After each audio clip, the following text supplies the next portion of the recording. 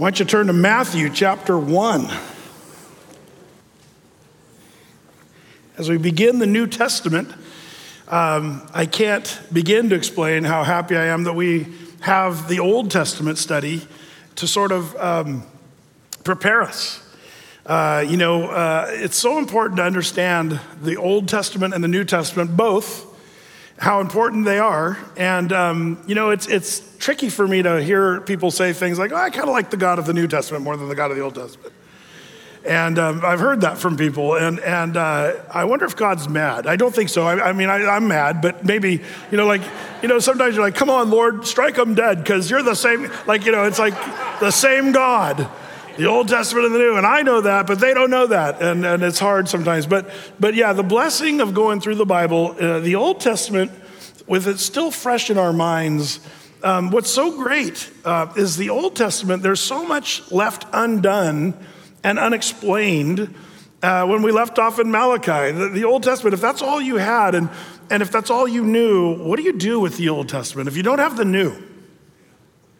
You see, our Jewish friends, that's one of the struggles of the Jew. And it's interesting to talk to my Jewish friends about their Hebrew Bible because there's so much that they're wondering about and waiting for.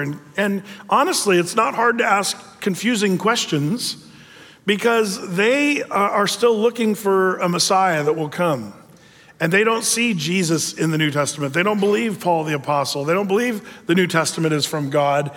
And yet the New Testament shows us the beautiful continuation of the story. It's almost like watching a TV series, but only watching half of it and not seeing the end.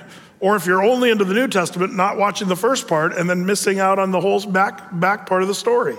But only at epic levels. The Bible is so much more, and it's more involved than any series or movie or anything. It's quite amazing.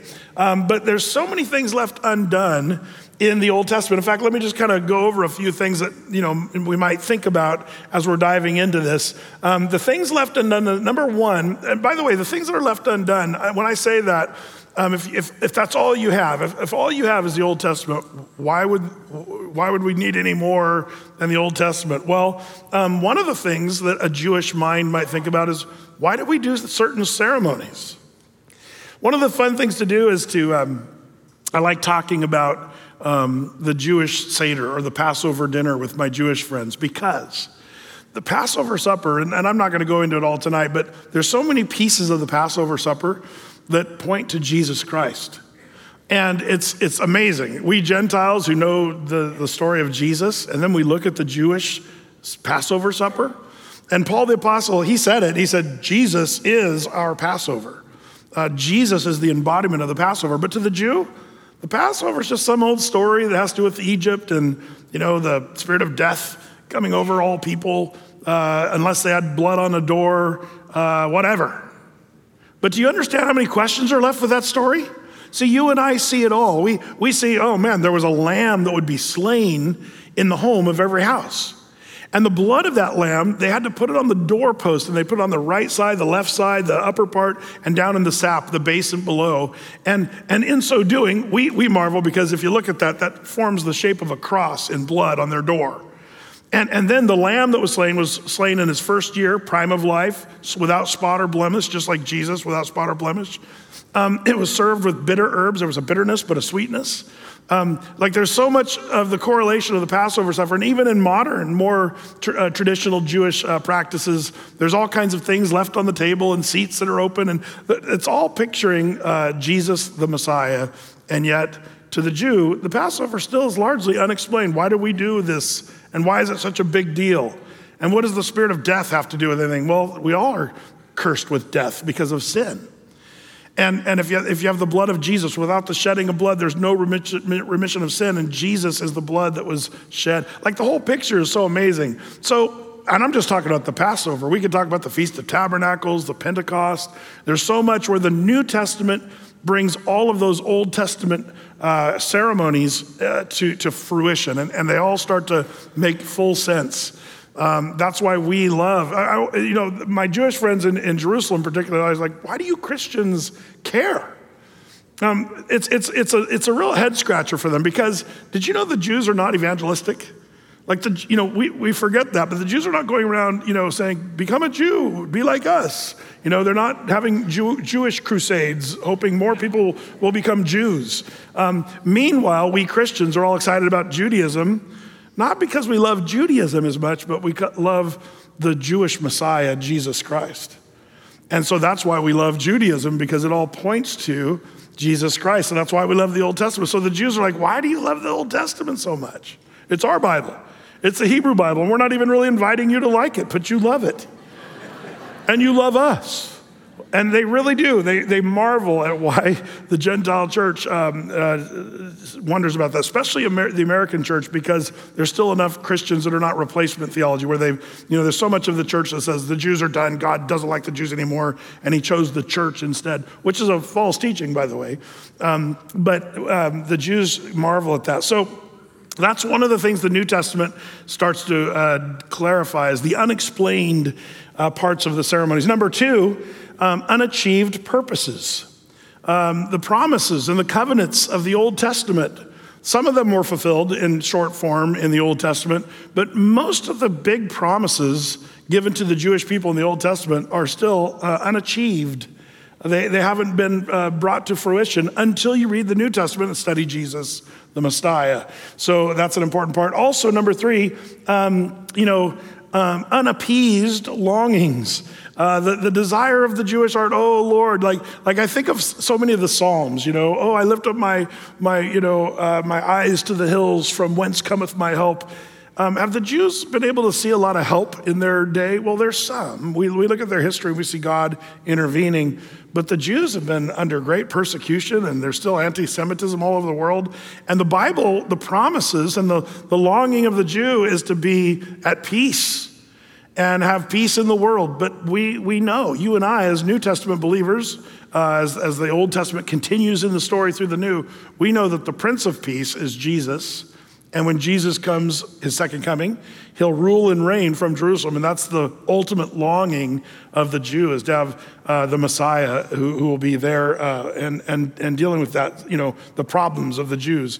And then there's another big one, and that is number 4, unfulfilled prophecies.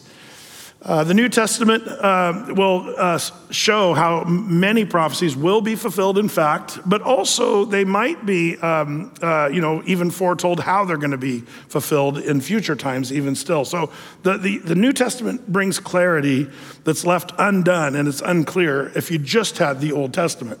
So that's important. Now, because of this, some churches and some pastors will say, well, we don't really need the Old Testament anymore. It's an old book, the Old Testament. We like the new. Everybody likes the new. Nobody likes the old. Like, there's this mentality. A popular mega church pastor just a few years ago made the claim recently that we should unhitch Christianity from the Old Testament, because the Old Testament presents so many impediments to the belief of the contemporary people.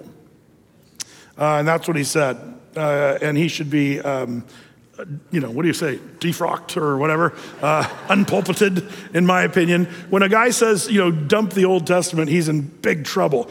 I'm told that he's trying to walk that back a little bit, which I'm really glad to hear. I hope he does, because the Old Testament is important. The Old Testament and the New Testament are linked together perfectly. They go together, and you can't really do one without the other. Without the old, we cannot understand the new. Without the new, we have an incomplete understanding of the old. The Old Covenant is like a gripping, powerful, epic movie, eternally set on pause. Without the New Testament, it's just eternally set on pause. But the climax and the culmination of the movie is the New Testament, where Jesus the Messiah appears.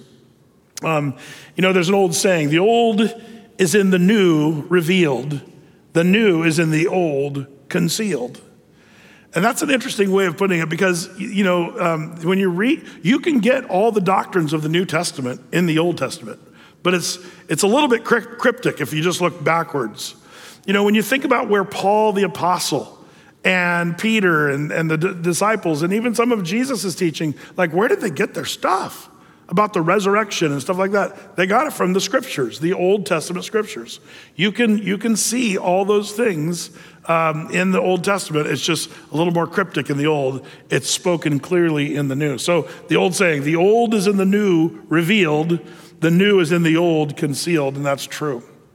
As we looked into the New Testament while we were in the Old Testament, we will also look back into the Old Testament as we're in the New Testament. Some of you, if you've only been here for only 9 years, we haven't been in the New Testament. This is new for you, unless you're 9 years old or older.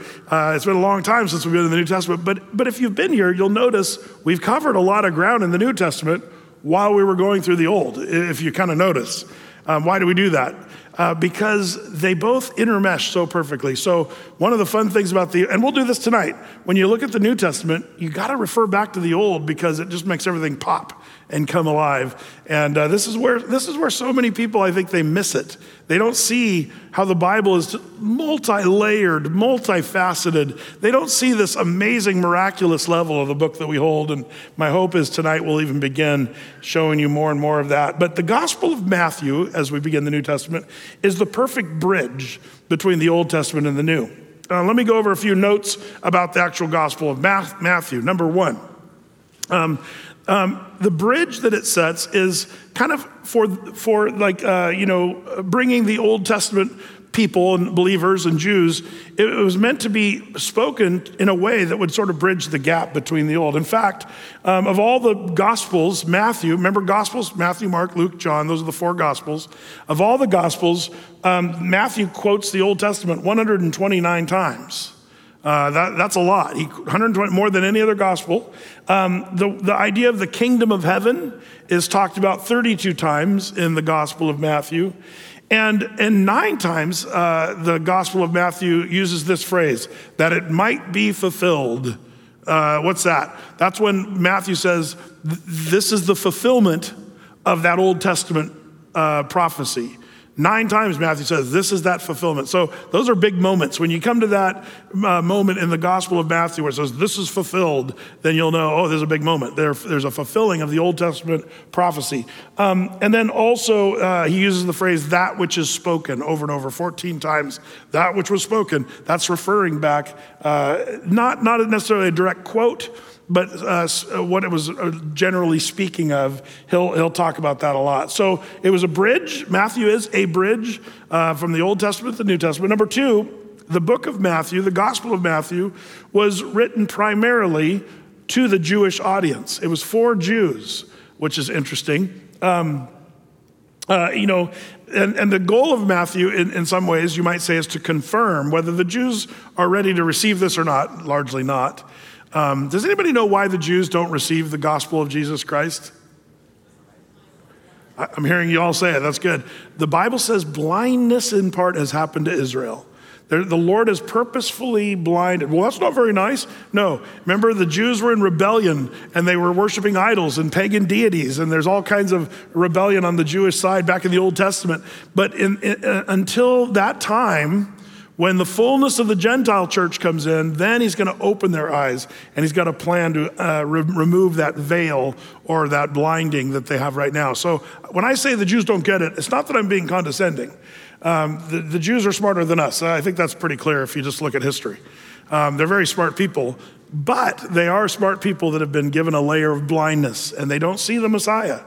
And, if you've ever tried to talk with Jewish people, you'll see this. I've talked to Jews in Jerusalem and showed them in their Hebrew Bible, look, this is Jesus right here. And I'll show them prophecies from Isaiah and the Psalms. And there's so many amazing prophecies from the Hebrew Bible. And they're almost like really intrigued, like, wow, we've never seen that before. And you're almost thinking, I've got them right where I want them. They're going to accept Jesus, Jews for Jesus, Messianic Jew right here, But then I say, do you want to accept Jesus as your Savior? And they're like, what are you talking about? And they walk away. And I see that. It's like a blindness that has happened. So all that to say, Matthew was written in a way for the Jews to understand. And I wonder if the Gospel of Matthew will be used heavily when it comes time after the rapture of the church, when the Jews will see that Jesus was the Messiah. If I were a betting man, I would say the Jews are going to grab the Gospel of Matthew during the tribulation and say, wow, we missed all this. And Matthew might just be the commentary written for the Jews for that time. And I'll show you that the Jewishness of Matthew as we get through it. It also presents Jesus in this context of written for the Jews as King of the Jews. That's an important part of the Gospel of Matthew, written as King of the Jews. Another little point you might want to note is Matthew was a tax collector. His name was previously Levi, interestingly enough. He was employed by the Romans. Do you think that made him a popular Jew? No, if you were working for the Romans, you were kind of in bad standing in society. But he was a tax collector. And of course, tax collectors were hated because if you worked for the Romans, they hated you for that. But they also, the tax collector they could do whatever they wanted. Under Roman rule, these guys would often sort of charge for the Roman tax, but then they'd add whatever arbitrary number to pay for their services. I'm a tax collector, so you owe the Romans this much, but you owe this much and they put a bunch in their pocket, and they were pretty much ripping off the Jewish people, sad to say.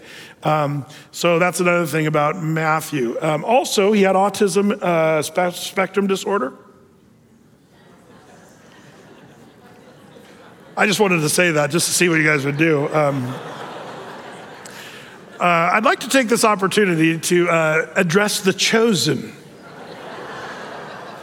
Some of you have watched, how many of you guys have watched The Chosen series? Oh, wow, that's a lot. Yeah, I knew that. I knew that would be a lot. And, they depicted Matthew as having autistic spectrum disorder, Asperger's. And let me just say, I understand what they were doing, and it's so wonderful, be in the sense of, the Lord can use anyone and any, even those of us that have disorders, and I'm sure I have many. But it's great to know that the Lord can use the weak and the foolish. But that's, if you ask the creators of The Chosen why they gave him Asperger's, it's because they thought it'd be wonderful to make people feel included and stuff like that. But it wasn't in the Bible. That's not in the Bible. So when I say he had Asperger's, I'm totally lying to you right now.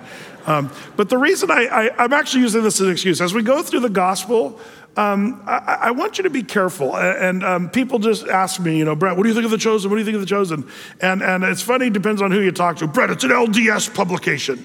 Well, it's actually not. And the guy said some stuff about LDS and Latter-day Saints and Mormons and stuff that was maybe misunderstood or misconstrued, maybe. But all that to say, there's all kinds of controversy about that. And here's the thing. They took some liberties, creative liberties, to kind of tell a story that is, and I'll just put it this way, there's a lot of biblical parts to the story, and it's a story that kind of matches somewhat to the Bible, and I'll just say, there's some parts that I think are particularly moving. I really liked how they depicted some of the stories. Like the woman at the well story. I thought, wow, that's awesome.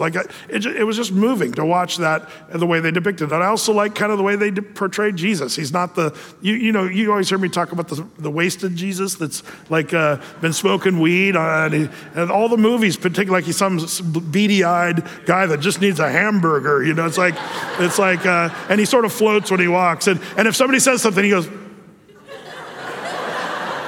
they make him this weird dude.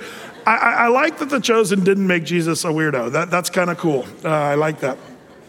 But let me just say this. Do not use The Chosen to set your doctrine on who Jesus is and all that stuff. It's okay if you're using it as oh, that's interesting the way they depicted that part of but it's really people taking all kinds of license to add stuff to the story that may or may not be in the Bible.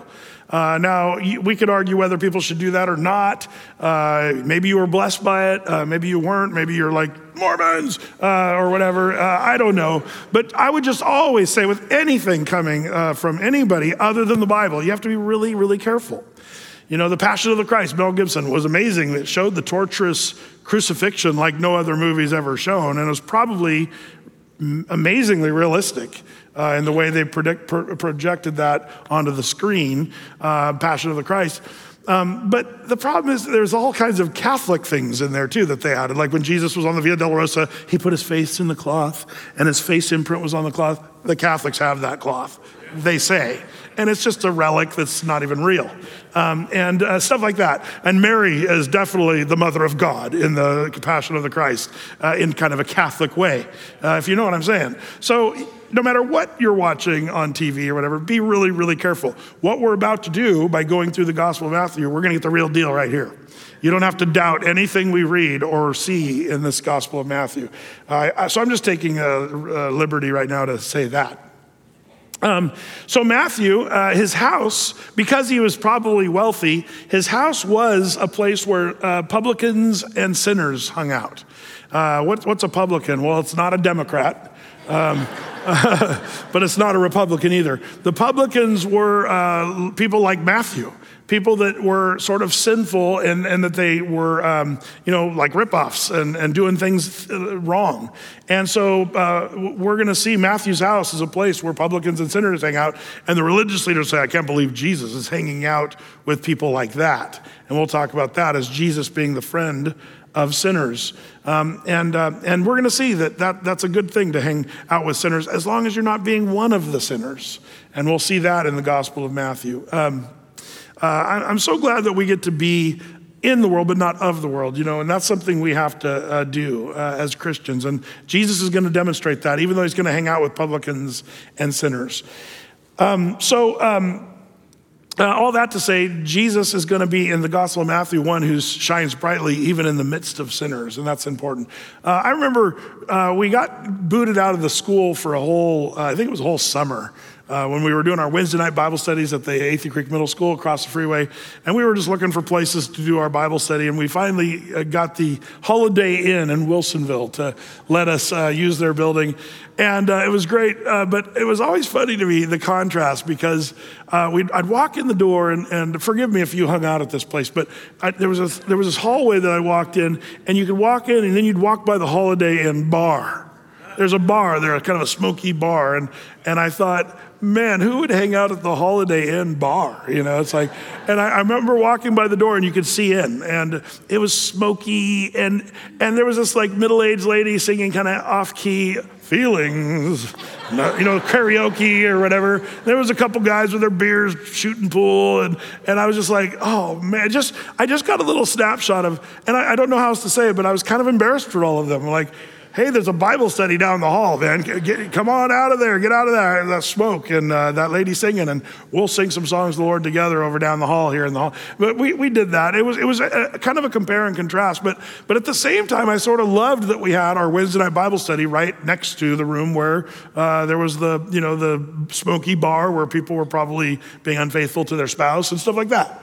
It was a chance to sort of be in the world, but not of the world. And I saw that. And that's something you and I are all called to be. We're called to be separate from this world, but we're also called to be salt and light in the world. And that's what Jesus is going to demonstrate in the Gospel of Matthew, how to be, sent by the Father and yet without the compromise of the world. I'm reminded of Romans chapter 12, verse 2, and be not conformed to this world, but be ye transformed by the renewing of your mind, that you may prove what is that good and acceptable and perfect will of God.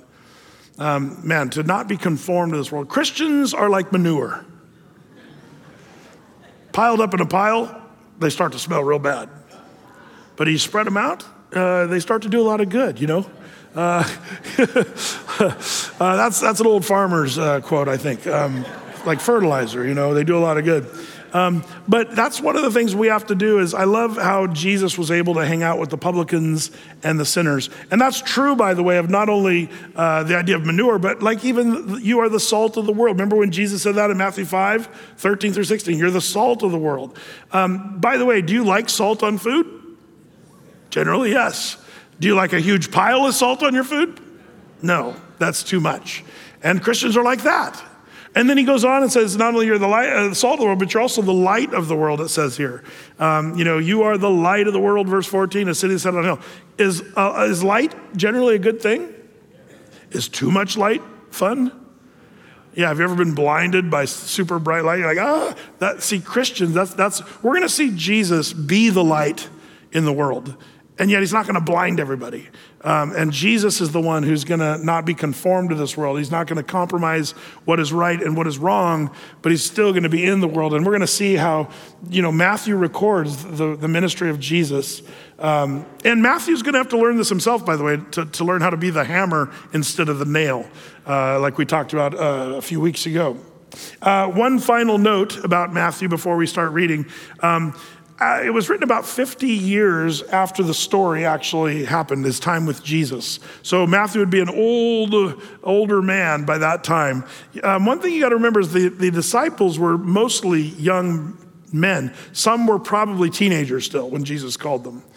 Peter was probably the oldest of them, but the other guys were very young. So Matthew, wrote this when he was nearing close to 70 years old when he penned this gospel. And that's kind of interesting.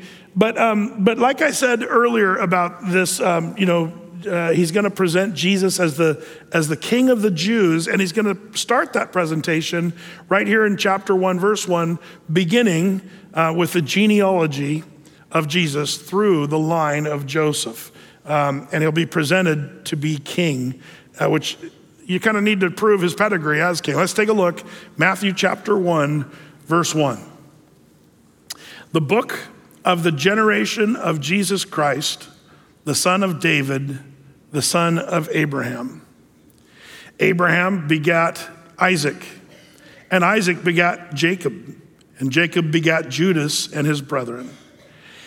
And Judas begat Pharez and Zara and Tamar, of Tamar. And Pharez begat Esrom, and Esrom begat Aram. And Aram begat Aminadab, and Aminadab begat Naasson, and Naasson begat Salmon. And Salmon begat Boaz of Rahab, and Boaz of Obed begat Obed of Ruth, and Obed begat Jesse. And Jesse begat David the king, and David the king begat Solomon of her that had been of the wife of Urias. And Solomon begat Rehoboam, and Rehoboam begat Abiah, and Abiah begat Asa. And Asa begat Josaphat, and Josaphat begat Joram, and Joram begat Ozias. And Ozias begat Joatham, and Joatham begat Achaz, and Achaz begat Ezekias, and Ezekias begat Manasseh, and Manasseh begat Amon, and Amon begat Josias. And Josias begat Jeconias and his brethren about the time they were carried away to Babylon. And after they were brought to Babylon, Jeconias begat Shalathiel, and Shalathiel begat Zerubbabel, and Zerubbabel begat Abiud, and Abiud begat Eliakim, and Eliakim begat Atzor, and Atzor begat Zadok, and Zadok begat Achim, and Achim begat Eliud, and Eliud begat Eleazar, and Eleazar begat Mathan, and Mathan begat Jacob, and Jacob begat Joseph, the husband of Mary, of whom was born Jesus, who is called the Christ. So you say, Brett, we're off to a really bad start here, Ben. I'm having second thoughts about this, going through the Bible with you. Yikes. The genealogies of the Bible.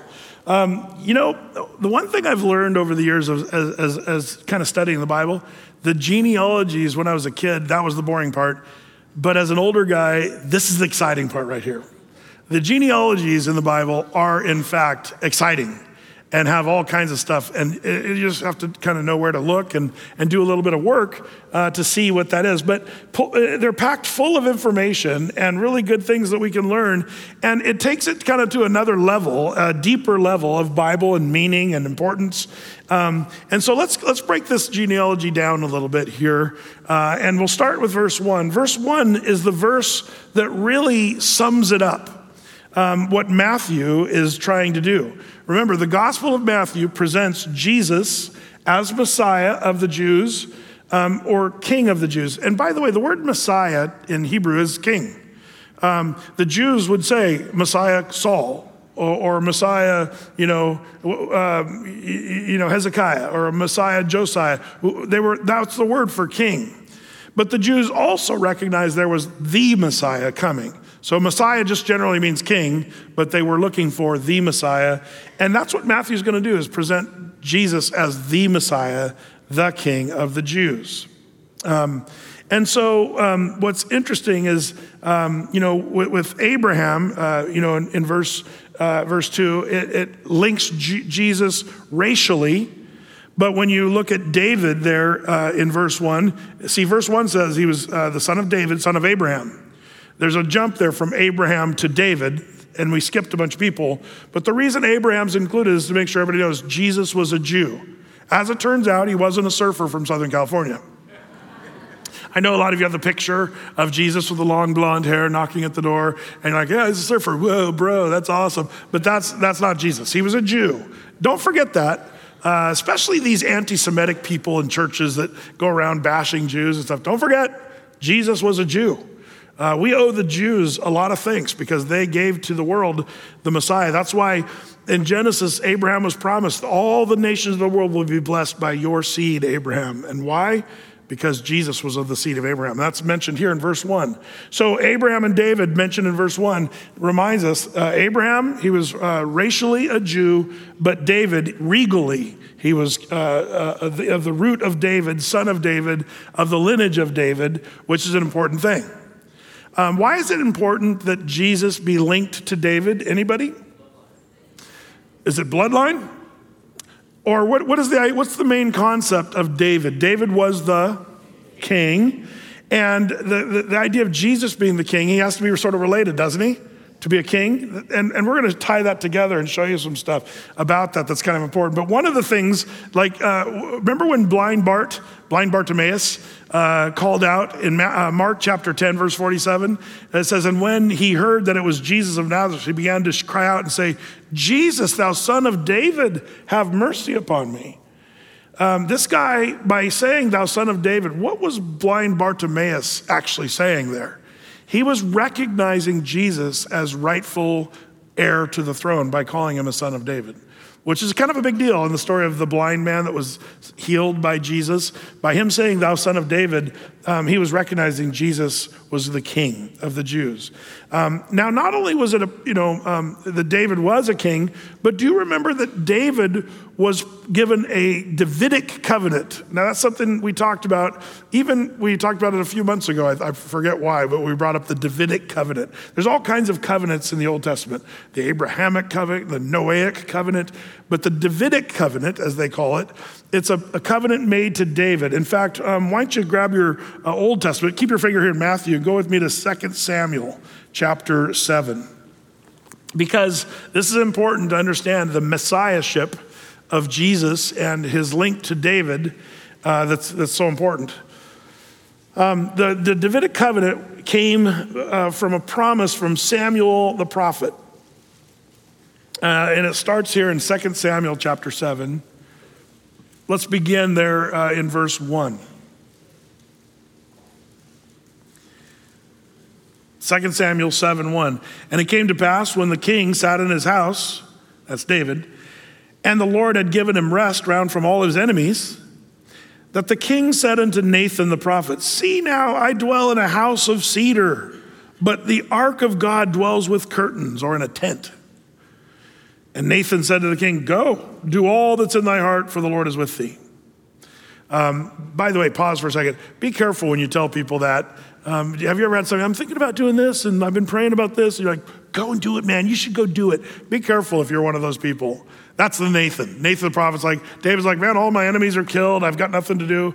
But the Ark of the Covenant's still over in the tent, of the tabernacle, and there's no real temple. I need to build a house for the Lord. And Nathan says, knock yourself out, man. That's awesome. Great idea. Go for it. Be careful when you tell people that, because sometimes I've learned as a pastor who's done a lot of counseling and spent time telling people, I'm learning to just kind of not just open my big mouth, but sometimes say, what is the Lord showing you to do? because that's what the Lord sometimes really needs to. It's not people that should give you. But Nathan's like, knock yourself out. But verse 4, it came to pass that night that the word of the Lord came to Nathan, that's the prophet, saying, go and tell my servant David, thus saith the Lord, shalt thou build me a house for me to dwell in? Whereas I have not dwelt in any house since the time that I brought the children up out of Israel out of Egypt, even to this day, but have walked in a tent and in a tabernacle. And he goes on and says, you can't build it. You're a man of war, a man with blood on your hands. You're not the one who's going to build my temple. So Nathan has to, the next day eat humble pie and go, David, I spoke too soon. Sorry, bro, but you can't build the temple. So what happens after that? Well, this kind of cracks me up. This is one of the funny things in the Bible. So David's already living in peace. All the nations around him are quivering in their sandals because David's so powerful. His army's so powerful.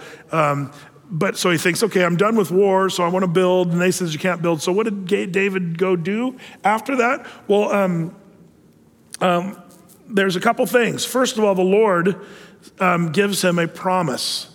Check out, let's fast forward to verse 11.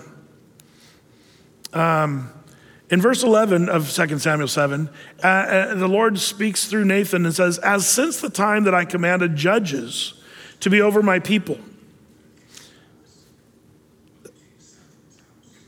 Oh, I was wondering who was talking over there. It's somebody's iPhone. Can we get that little guy shut down? Yeah, there we go. It's just hard to beat Alexander Scorby. That's such a great vocal. Okay, verse 11. As since the time that I commanded judges to be over my people Israel, and have caused thee to rest from all thine enemies, also the Lord telleth thee that he will make thee a house. Huh? What? Nathan says, David, you're not going to build me a house because you have blood on your hands, but I'm going to make for you a house. Yeah, but it just said he had a palace and he built his house of cedar wood. Everything was all dialed. David's already got a house, but that's not what the Lord was saying. Verse 12 goes on, and when thy days be fulfilled and thou shalt sleep with thy fathers, I will set up thy seed after thee, which shall proceed out of thy bowels, and I will establish his kingdom. Interesting, establish whose kingdom? Well, that would be the Messiah. He's talking about through the line of David would come a house or a lineage of kings that would be an everlasting throne. A king, verse 13, build a house for my name, and I will establish the throne of his kingdom forever. That's the Davidic covenant, really, that the Lord says, through your line, David, you're gonna be the one who's the ancestry through your line to bring the Messiah. Pretty cool stuff. Now, can I just say this for a second? David gets a hearty no from God. I want to build a temple in Jerusalem. The Lord says no. But can I just say, when the Lord gives you a no, be careful, don't mope, don't be bummed, don't pout, because the Lord, the way he works is he's always got something better for you. What if your boyfriend dumped you and you're feeling like, oh, what a bummer. If the Lord says no to that, maybe the Lord's doing you a huge favor. You have no idea. Maybe the guy's a total jerk and he's just been a play actor for the last 6 months, so you've been dating. And the Lord's like, no. You're like, but I love him. No. Take the no from God as a good thing, because David had to do that. I want to build a temple, and the Lord says no. But I'll tell you what I will do. I'm going to build for you a house. And I'm going to make you a kingdom that's going to be an everlasting kingdom through your bloodline. It's going to be better than anything you imagine. So just chill out. So then what did David do? After he hears this great covenant from God that through his line, let's look at chapter 8 real quick. And I'm going to go through this really fast. But in chapter 8, what does David go do with his time now? Look at verse 1. After this, it came to pass that David smote. Look at the second part of verse 1. David took. Look at verse 2. And he smote Moab. Verse 3, he smote Hadarezer. Verse 4, he took. Verse 5, the second part of verse 5, David slew the Syrians. Verse 7, he took the shields. Verse 8, he took exceeding brass. Verse 10, the second verse, he fought against Hadarezer and smitten him. And we could go on and on. What did David do? He did what he was good at. He was good at killing people. He wasn't a temple builder. He was just somebody who just knew. He was like a Navy SEAL Team 6 guy. He just knew he was good at warfare. And so I love what David does. Instead of complaining about what he couldn't do, he just did what he could. And when you read the whole story, he goes out there and smites all these enemies. And you think, well, that's so mean. Well, you got to understand, these are all pagans who are living horrible, sinful existences, all these people groups. And they were the people that God told them to slay anyway, years earlier. So David's just kind of going around mopping up, and he's collecting all the stuff that they need so that his son would then be able to build. Can you imagine Solomon gets to the job, and he's already got all the rebar and the gold and the silver and the brass and all the stuff you need, the cedars of Lebanon. It was all lying there because David did all the collecting, and on he went. Couldn't build the house. What did he do? He went to what he was good at doing. And so David gathered the necessary materials. Don't complain about what you can't do, but do what you can. That's what we learned through David. But through David's line would come the Messiah, a great plan for David. Really, really cool. Now, one thing I might say is, do what you're good at. That's something all throughout the Bible. Remember Moses was there, and the Lord said, I want you to lead the children of Israel. And he's like, but I can't speak, and I can't do it. And the Lord says, Moses, what is in your hand? And he says, well, a staff. He had a shepherd's staff. And he took that staff, and he gave that, and he said, Moses, I want you to just use this staff to be my leader over the people of Israel. And the Lord used that staff. Whatever's in your hand is kind of the thing you want to do. And that's what David, he had a sword in his hand. He's really good at it. And the question is, what is in your hand? What's in your wallet? No. What's in your hand that the Lord can use? And oftentimes what's in your hand is the very thing that the Lord wants to use. I've seen people do stuff that they wish they were good at, but they're not. And it's because they want to do what other people are doing, like David wanting to build the temple, but that wasn't his thing. It's like me wanting to play basketball. I grew up, my next door neighbor, Kirk Daly, and he was 4 years older than me, but man, he'd be out there shooting hoops, and I'd run over and I'd say, can I play? And he's like, yeah, okay. And we'd play, since the time I was like 5 years old. But I could never figure out why he could always make it into the basket every time. And he just was so good, I just couldn't figure it out. Well, he was 6'10". And he ended up being a professional basketball player, and I could never figure out why. One time we were at Bend, Sun River, and we went and played a 2-on-3. Me and Kirk, non-basketball, Mr. Basketball, against these 3 other guys, and we beat them. And he didn't make one shot. I made all the shots, and here's why. He'd do all the fancy stuff, and all the 3 guys were just trying to figure out how to keep him from making baskets, and then I'd be standing there over by myself. And Kirk would just kind of, throw it over to me, and I'd be, I'd miss half of them. But even with that, he'd get the ball to me, and I came home and told the ladies, yeah, we won. Kirk didn't make any baskets, but but the Lord did not put a basketball in my hand. Kirk, he used the basketball because he played pro basketball and went to Germany, played basketball, but he also played for Athletes in Action. If you guys know what that is, that's a legit, back in the days of AC Green, Kirk, I think, played with those guys. But he was good, and he had a basketball in the hand, and he used it for the Lord, to serve the Lord. And I love when people just do what they're good at in a way to serve the Lord. All that, I'm off course, that's David. He uses the sword to do what he's good at. But that's the Davidic covenant. There's going to be a kingdom through David. Now, we'll get back to that in a second. The next thing I want you to see is something that would have shocked a lot of the Jews who would read Matthew chapter 1, verses 1 through 16. They would have been shocked that there were 4 women referred to in this genealogy. That was a no-no. I know that seems weird to us, like, why don't they mention women? But, it was the United States. We didn't let women vote until recently. Like we were behind the time. The treatment of women throughout history has always been kind of crazy. But in those days, you didn't bring the women into the genealogy. But what also you wouldn't do is bring the kind of women that are brought into this genealogy. Let's look at these women just for the fun of it here in Matthew chapter 1.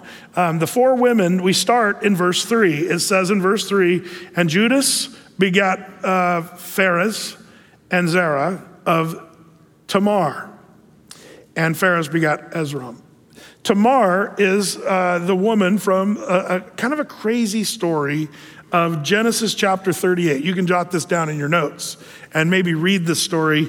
But as it turns out, in Deuteronomy chapter 25, there was a law that if a man married a woman and then that man dies, his younger brother was supposed to marry her.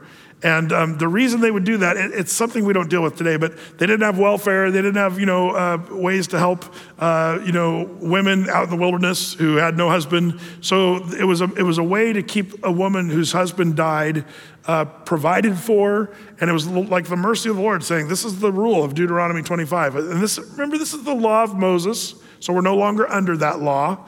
But that was the law of that time for the Jews. And so there was a guy named E-R, of Genesis 38, who kicked the bucket. His wife was Tamar. And by the way, was really wicked. I think the Lord was the one who kind of offed him. So kicks the bucket, and then Tamar says, I need a husband. So Onan, not Conan, Onan, the barbarian, Onan was supposed to marry her, and the idea is consummate their marriage and give her a child, and that was the way it was supposed to go. But Onan did some wacko stuff, and he spills his seed out on the ground. It's a crazy story of the Old Testament that we could go over, and we're not going to talk about that too much tonight. But that's what he did, and the Lord says, I don't like that. So he kills Onan. God kills Onan. So Tamar is still single and without help. And so the next guy in line is a guy named Shelah. And Shelah was too young to be her husband, but when he got old enough, he was supposed to theoretically take her to be wife. But the father of this whole situation was Judah. Remember, of the tribe of Judah? Well, the father, Judah, kind of said, yeah, whatever, Tamar, good luck with that, and sort of left her off by herself. And even though Shelah was supposed to take, that never really was going to happen. So Shelah was in trouble because they weren't doing what the law told them to do. Does that make sense? So Judah just kind of blows her off. Well, Judah goes down to the time of the sheep shearers to a place called Timnath. Interesting place, the same place Samson got into some trouble with some ladies. If you remember, Timnath was sort of like the Las Vegas, I guess, or whatever, of Bible times. So Judah heads down to Timnath, and suddenly he sees this prostitute, seemingly, walking down the street, and he wants to hire her for services, and Judah does. Now this is Judah, the tribe of Israel, father of the tribe of praise. He's ready to hire a prostitute, and she says, well, how are you going to pay me? And he says, I'll give you a goat. That's how they paid for such things in those times. So she says, well, how do I know you're going to, I wasn't born yesterday. How do I know you're going to pay me a goat? Give me something. And he says, well, what do you want? And she says, that ring on your finger, the bracelet on your wrist, and I want your staff. And then I'll keep those as, collateral until you pay me the goat, and then I'll give that stuff back. And Judah's like, cool. And so he goes and sleeps with Tamar, and she's veiled and all that as a prostitute, so he doesn't even recognize that it's actually his daughter-in-law. That's the story. So anyway, Judah goes home and whatever, everything's great until he goes to pay the woman the goat. He goes back like the next day with the goat, and he says, where's the prostitute here? And they're like, what prostitute? There's never a prostitute here. No, there's one. She was here. Oh, never. We never see prostitute here. And see, she dressed up like a prostitute to trick Judah into giving her his ring, his bracelet, and his staff. So she's pregnant with her father-in-law's children, which makes him now totally responsible for her. But he doesn't know that yet. He just thinks he slept with a prostitute, and I guess I don't have to pay her, but where's my ring and my bracelet and my staff? Well, sometime later, suddenly, the servants come in. Hey, Judah, your daughter-in-law, Tamar, she wants to see you. He's like, oh, okay, cool, whatever. I forgot something. When he heard that she had ripped him off of his ring, she didn't know who the guy or the girl was. She said, that woman should be burnt alive. Like he was really hard on her, saying, that prostitute should be burned alive, whatever. And finally, Tamar comes in as the daughter-in-law, and he's like, hey, how can I help you, honey? And she hands him his ring, his bracelet, and his staff. That could be a movie, I'm just saying. Like, can you imagine that dramatic moment when Judah's like, oh. And she's pregnant out to here, you know what I mean? With twins, as it turns out. In fact, in Genesis, it's interesting the way the story goes. In fact, I'll just read it from Genesis chapter 38, where it says this. It says, Genesis 38:25, it says, when she was brought forth, she sent her to her father-in-law, saying, by the man whose these are, the ring, the bracelet, the staff, I am with child. Discern, I pray thee, whose these are, the signet, the bracelet, the staff. And Judah acknowledged them and said, she hath been more righteous than I. Remember, he said, burn her to death before. Now he's saying, she is more righteous than I, because I gave her not to Shelah, my son, and he knew her again no more. In other words, he didn't sleep with her anymore after that. I guess not. The mood of love was somewhat out of the question at that point. But you say, Brett, why are you telling us this? Do you understand? Why would the genealogy why would you even mention this? If you're a Jew, would you mention Tamar in the story? Because that's the story. And as it turns out, if you look at the verse there back in Matthew chapter 1, in verse 3, it says Judas begat Pharez and Zerah. Pharez and Zerah, those are the two sons of Tamar, the twins that were born of Judah. What a horrible story to have in your family story. But see, this is what I want to tell you about this. This is kind of cool, because this just goes to show you that the Bible doesn't pull its punches when it comes to telling the story. You'd think that there'd be these stained glass saints in the genealogy of Jesus, wouldn't you? But I think there's a point here, and I'll show you. Well, let's go to the next lady. Since Tamar was kind of acting like a prostitute and kind of an embarrassing story, let's go to the next lady, Rahab. Now, you might be laughing because verse 5, Salmon begat Boaz of Rahab. And if you know the story of Rahab, she was the one who was also a prostitute. An amazing woman, though, nonetheless. She was a woman who saved the spies, remember, and hid them in her house at Jericho. Amazing story. She played the harlot as well, but she also did some amazing stuff. What about Ruth? Ruth is in there. You say, well, Brett, Ruth was a wonderful woman, and she was. I'm not going to say that, but do you remember who Ruth was? What was she? She was a Moabite. Do you understand? Like we get all fuzzy when we talk about Ruth because she was a Moabite, and we should, but she was a Gentile of the Moabites. Remember the history of the Moabite women? Remember when the Moabite women came down and dressed themselves up and married the Jewish guys, and Phineas had to come and stick them through with a spear? There's a whole history there about the Jews intermarrying with Moabites. Another thing, Ruth was, we think of her fondly because it's an amazing story, and it really is a redemptive picture of really us and Jesus, the kindred redeemer, near kinsman. It's a great story.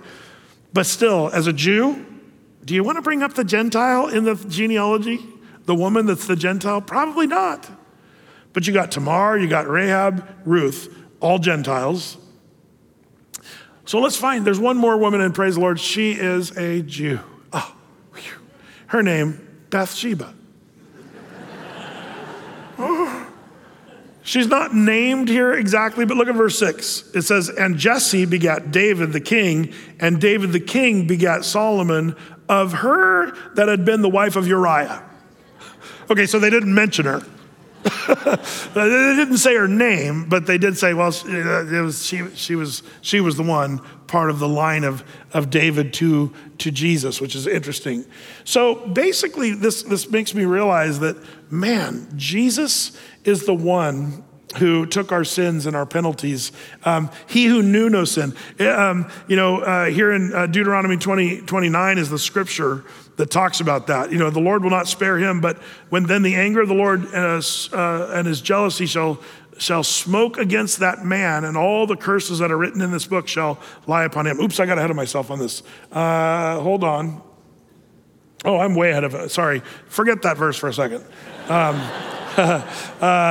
Hold on. So basically Jesus, basically turns around our sinfulness of humanity, not just your humanity and mine, but even his own genealogy is full of sinners. We'll talk about that further as we get going. So we've looked at Jesus through the line of David, of the people of Abraham, the Jews. We've seen the 4 women in the genealogy, which is kind of interesting. But there's something else you should note, and the first level reader would kind of miss. There's 3 people missing, absentees from this genealogy. And it's in verse 8. In verse 8 where it says, and Joram begat Ozias, or another way of Uzziah. By the way, don't be freaked out by the different pronunciations or spellings of names from the Old Testament to the New. There's a bunch of reasons why that happens. But here's a couple. Transitions of languages. Remember, the Hebrew Bible is written in Hebrew, and you transition that to Greek in the New Testament, or even Aramaic to Greek when we start talking about some of these names. And so don't be freaked out. It's like, if you go to different countries, I loved it when James and I, Pastor James, you guys all know Pastor James, we went to Africa and we were there, and most of them speak French over there in Burkina Faso. And I was trying to introduce him. I said, James, and I couldn't even say it. Like, and one of the guys that knew a little bit of English, he's like, Jacques. and they're like, oh, Jacques. Oh, so they called him Jacques the whole time, which I thought was great. That's what happened. When some of these names are spelled differently, different languages, different translations, but also add several thousand years to the mix. So don't be freaked out when you see different spellings. Like when you see the word Noah in the New Testament and it's spelled N-O-E. Noe? I thought it was Noah. Oh, I can't believe the Bible anymore, so I've got a misspelling. Don't do that. That's just ridiculous, okay? Just thought I'd tell you that. So anyway, the Ozias here in verse 8 is Uzziah, but when it says Joram begat Ozias, that's not really true. You say, Brett, that's wrong. That didn't happen. Because if you follow the genealogy of the Old Testament in this, there's three people left out between them. Ahaziah, Joash, and Amaziah. Why were they omitted? Now, there's some interesting things here because maybe they were just trying to have only 14 generations in this list. 14 divided by 2 is 7. Maybe that. Brett, what are you talking about? Keep that in the back of your mind just for a second. But these three men, why were they taken out? Well, that's where we get to this scripture of Deuteronomy 29 that I was getting ready to read to you earlier. You see, these three kings were particularly evil in their worshiping of idolatry. Because of their idol worship, these three guys' names would be blotted out of the history of Israel. In fact, it says here, the Lord, this is the law of Moses, the Lord will not spare him, but then the anger of the Lord and his jealousy shall smoke against that man, and all the curses that are written in this book shall lie upon him, and the Lord shall blot out his name from under heaven. These three kings were particularly wicked in that area of that was Deuteronomy 29 was talking about. So their names would be blotted out because of idolatry, as it turns out. And by the way, those stories are kind of horrible. Ahaziah was slain by Jehu, if you remember, in 2 Kings 9. Joash was slain by his servants, internal job, 2 Kings 12. And Amaziah was slain by the people of Jerusalem in 2 Kings 14 because of their idolatry, as it turns out. Now, speaking of that, so you got don't be troubled when people say, there's a mistake in the Bible and 3 names were left out. It's very easily answered by the curses of Deuteronomy 29. Are you guys still with me on that?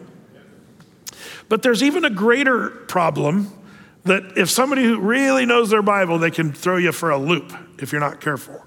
And by the way, people do this all the time. Forget the social media, all these guys that cut and paste from atheistarus.com, and they've got all the contradictions in the Bible, and they'll just cut and paste all those apparent contradictions, and it's so ridiculous. It's not even worth time. I wish I could go and answer all of those because people that are like, oh wow, that does seem to be a contradiction, even though it's not really an honest look at what's actually happening. Be that as it may, you get a lot of that. But this is one that somebody could say, there's a problem. There's a blood curse in the genealogy of Jesus. Does anybody know where the blood curse is? Yes, I heard somebody say it. Take a look at verse 11. And Josiah begat Jeconias and his brethren. Now, if you remember, there was some confusing names back when we were studying the Kings. Some of you were here when we were studying Kings. Do you guys remember when we met Jeconias? He's got actually 3 names in the Bible, and it gets really confusing. Jeconiah, does anybody remember one of his names? Jehoiachin, and also Coniah. those, whenever you see those names, it's the same dude. Jeconiah, Coniah, and Jehoiachin. And there was also a Jehoiakim, different guy. Jehoiakim versus Jehoiachin. So just remember the chin, Coniah, Jeconiah. This is a guy that was cursed with a blood curse.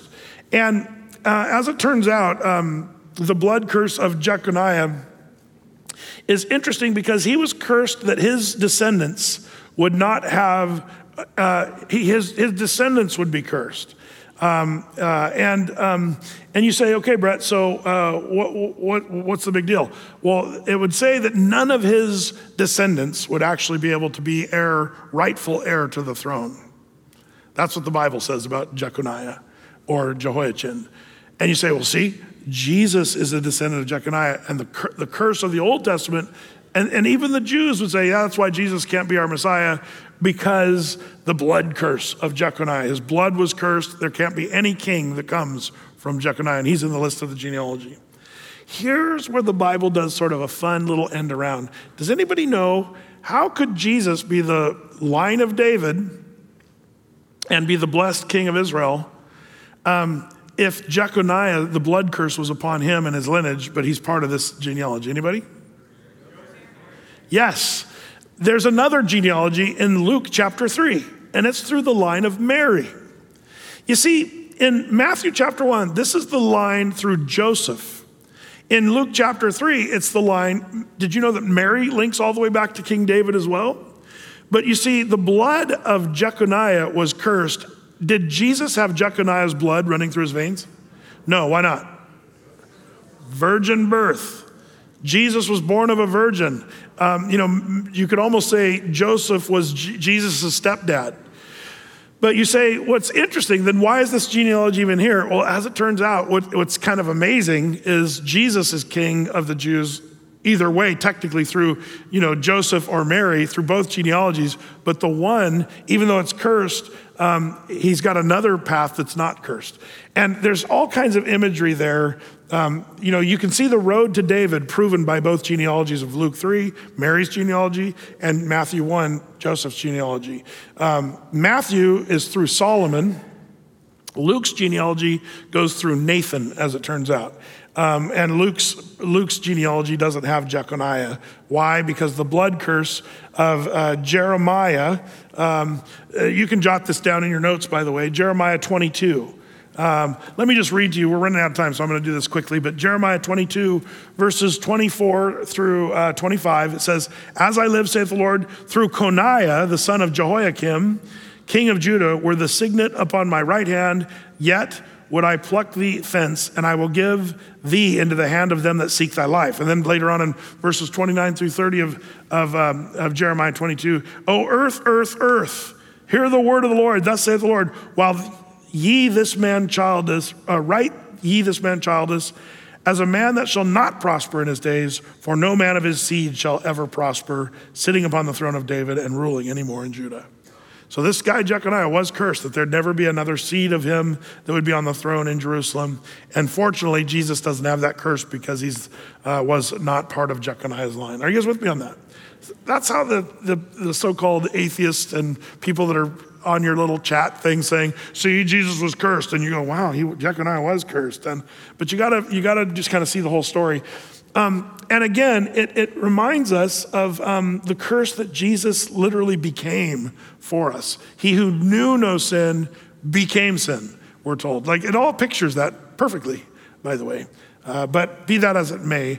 Now, as we start to wrap it up, because I need to start wrapping it up, and man, we haven't even got through the genealogy. There's some interesting facts about the genealogy. Okay, let's pretend for a second. Let's say I give you this task. What do you think about this task? I say, I want you to write an important genealogy of your family. And your genealogy of your family, so you go to genealogy.com. I think that's a Mormon thing or something, I don't know, ancestry.com. But you get all your people and the names and everything. But here's what you need to do. You need to put it in a written form like Matthew chapter 1. But there's some rules that I'm gonna make you do when you write this down. Here's what you gotta do. Rule number 1, the numbers of words that you can use in the whole presentation have to be divisible by 7. Yeah, you're like, what? Yeah, so your genealogy, you gotta count the words, 1, 2, 3, and it's gotta be a number divisible by 7. From the beginning to the end, like verses 1 through 16 here in our text. Also, the number of letters that you use in your genealogy have to be divisible by 7. You getting a headache yet? But not only that, the number of vowels and consonants have to be divisible by 7. The number of words beginning with consonants have to be divisible by 7. The number of words used more than once are divisible by 7. The number of words that occur in more than one form have to be divisible by 7. The number of words beginning with consonants are divisible by 7, not just consonants and, yes. Here it gets harder. The number of nouns you use have to be divisible by 7. The number of names have to be divisible by 7. Only 7 other kinds of nouns are permitted. And the number of male names divisible by 7.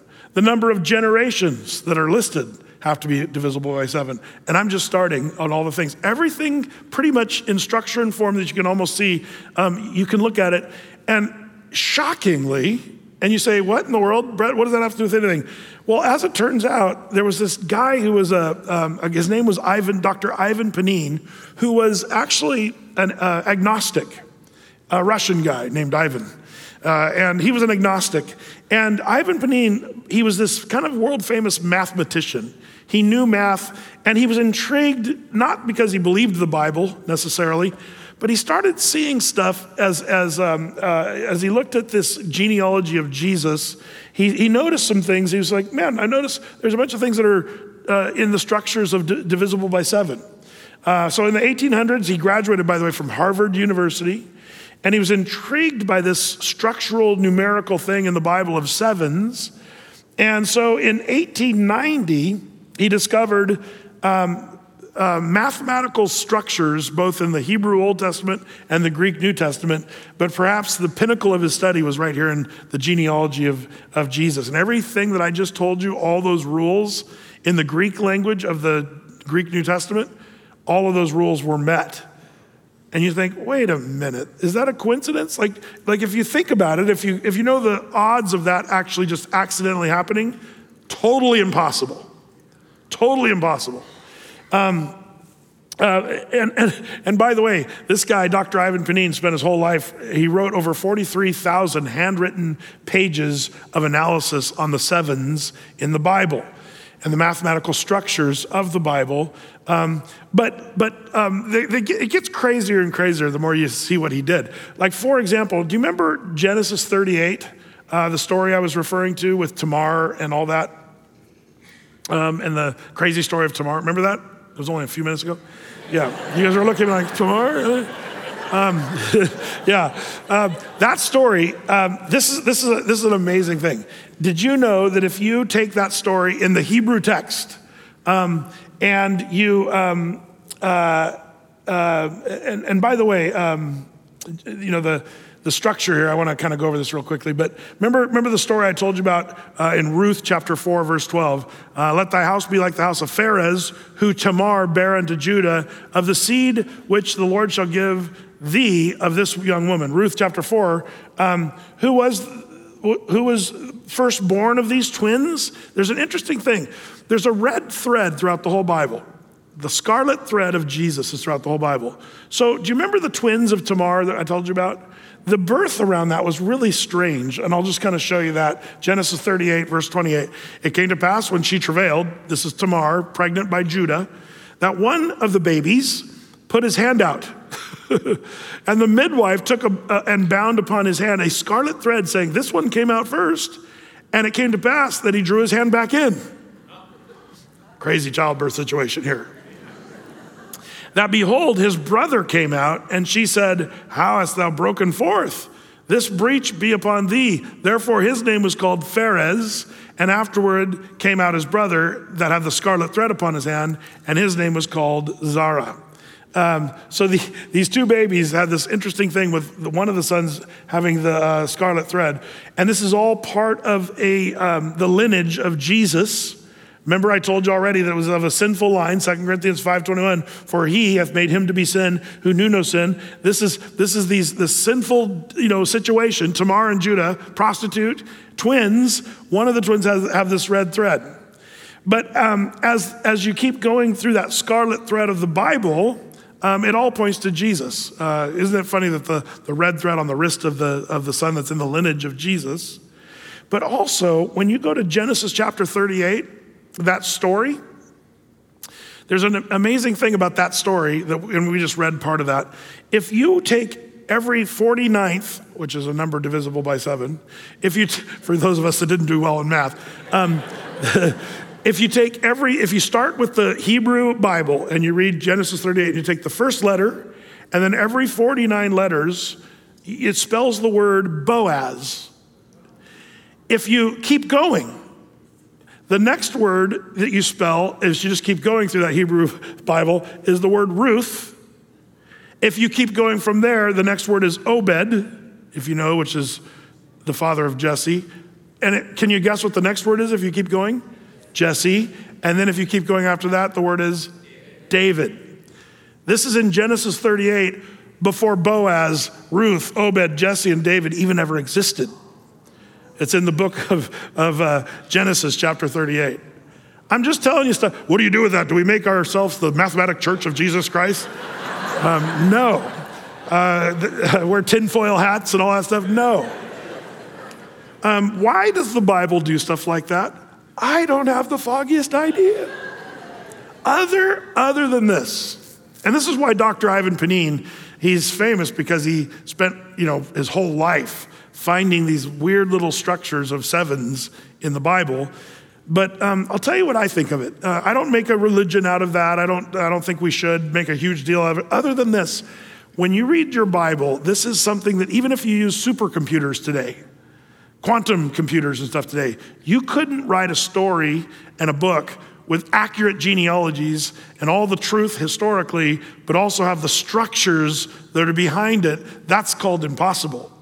In other words, it's the fingerprint of God on this book that you kind of just have to say, wow, that's amazing.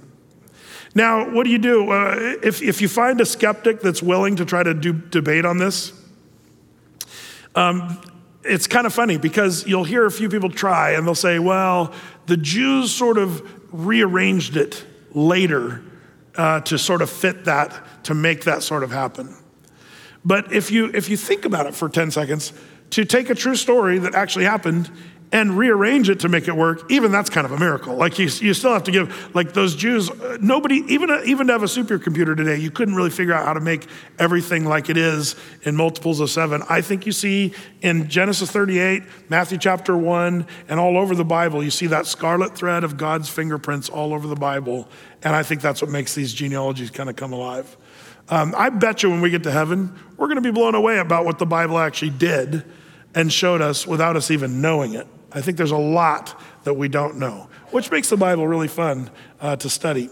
But anyway, all that to say, you say, okay, Brett, what do we do with that? Be excited about the Bible. We know this is the Word of God. It's living and powerful, sharper than any two-edged sword, and even the genealogies, which we only got through tonight, are rich in meaning. So there you have it.